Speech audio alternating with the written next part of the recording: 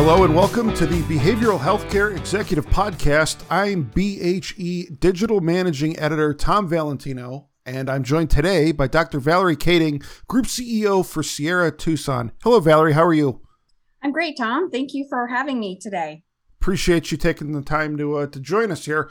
So this weekend at the Treatment Center Investment and Valuation Retreat, you are presenting on the topic of how having a client-obsessed culture can drive treatment center growth. I have a whole bunch of questions to ask you about that.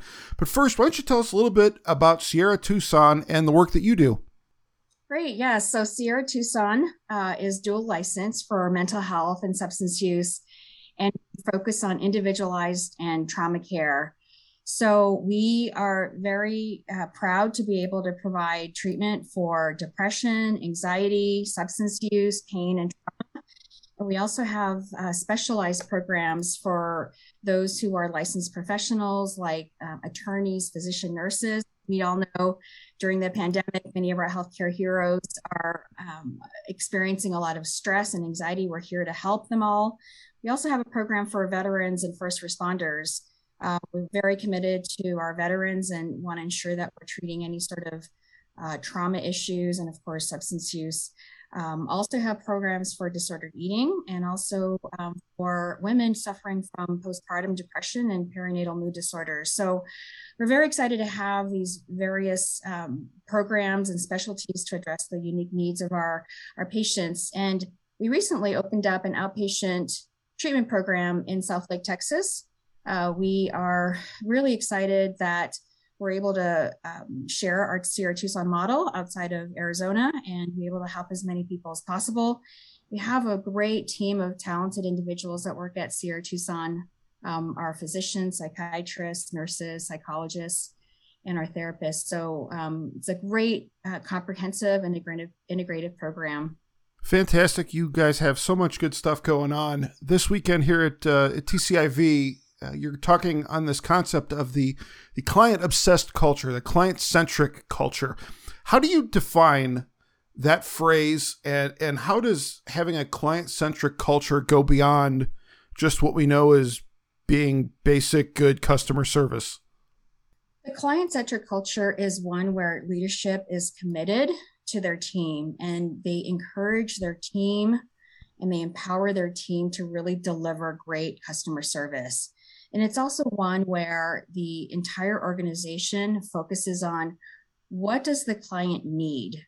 Why are they here? Not just because of the clinical and medical issues, but what are the things that are really needed by the individual so that they are engaged in treatment and that leadership and the staff are consistently learning and trying to understand and gather the information in real time and make adjustments so that the client's needs are constantly being met. And it's being in a position where you, as a leader in the organization, again, support the folks who are providing the direct patient care, understanding that they are in the positions where they can act in real time, make decisions, address those needs or concerns that are happening in real time, backing them up, and then using data to really capture how we're doing, and then again, pivoting and adjusting based on those issues or concerns. Yeah. So what kinds of methods are you using to listen to your clients and getting that feedback that's helping to guide the decisions that you're making? So we use data and we do mid-treatment surveys for our residents. So we ask questions like, how's your experience been with your therapist? Do you feel heard? Do you feel validated? How's the food? Various elements of how we operate every single day. And we ask these questions and they're rated based on a scale. And then we also ask open-ended questions. So we ask these questions during their stay. And then we also ask this at the end of the stay before they leave. We want to make sure that we're getting all the data and the experience while they're in treatment, not afterwards. Because after they leave, there's really not much you can do for that individual person. So we want to make sure we're hearing them, that we're trending the data, that we are addressing these issues, whether it's individually with that person, whether it's forming a process improvement committee, but really understanding and looking at these various markers and then also trending. So if we notice that there's an issue and we're addressing it, I'll just say did that intervention help so that the next time we do the survey, is the experience improving, staying the same, or getting worse? It's interesting. Track it. Yes. Yeah, no, I was just going to say it's interesting that you're making a real concerted effort to get that kind of feedback while the client is with you, because if you get something from them after they're out the door, maybe it helps you with future patients you're working with, but it's not going to change what's happened with that person while they're there with you. And that seems like that's a very important part of the process. Exactly. And one of the key actions is ensuring that you get as much information in real time and address in real time. So in addition to these surveys, we're also every single day bringing up concerns that are coming up with the residents, and it even goes up to our leadership meeting every day. And then we're making sure that there is a feedback loop and that at follow-up that something has been done to address those issues. Can you give us an example of how some type of feedback you received helped shape a specific decision about how Sierra Tucson is delivering its services? Something that's changed as a direct result of something that you've heard from those that you're helping? Yes. One of the things that we have asked our residents in the surveys is how satisfied are you with some of the integrative services that we provide? So we ask about therapy and experiences with medical providers. And again, one other specific question was about the integrative services that we provide. And what we found from that survey is that our residents wanted more. So they loved the services, they wanted more. And in addition to that, they were willing to purchase them if that was offered to them.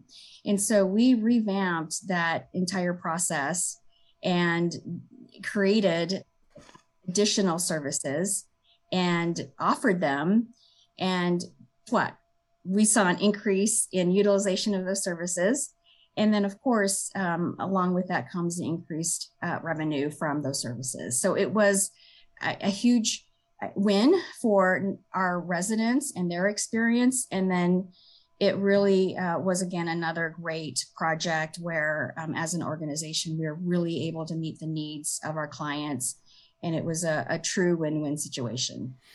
Do you find that your clients engage more and you get better buy-in when they can see, hey, I have a voice here in what I'm saying makes a difference? When I present something, that I'm feeling, it's going to be addressed and it's not going to fall on deaf ears. Yes. And we are very committed to that. And so we have, again, many mechanisms where they're able to provide feedback through our staff. I mean, it's very clear, the message from me and other leaders is that we want to make sure that we are listening to our residents, and we provide times where they can certainly meet with our resident experience coordinator. We have the all resident community meetings where they're able to share their voice. And they do feel that we do want to hear from them, that this isn't just a program that we're running, Sierra Tucson. It's a program for them. It's a program for the residents. It's a program for their families. And this is a service that we're providing. And it's something that we want to make sure that it's not about Sierra Tucson. It's about the lives that we touch, the lives that we help. And we're here as servants to them. And it's not about, again, us creating a program that we, in an office decided was the program to be delivered. It's a relationship with the resident and their family. And we want to make sure that the outcomes are not just great clinically and medically, but that they're leaving here feeling happy, satisfied, and that they would want their loved ones to come seek treatment here. Because, at the end of the day, if you're providing great customer care, they can really focus on what they're here for and not have to worry about some of the things that may deter them or easily trigger them or easily derail them from what's really important here. So you are going to be going into this topic at great length this weekend at TCIV. You're going to be presenting for your fellow executives in the field. For that audience, and that's really the audience that we have here on the BHE podcast as well. If those folks want to start implementing some of these client-centric, culture-focused processes in their organizations, what are some do's and don'ts that you would recommend to help get them on the right path?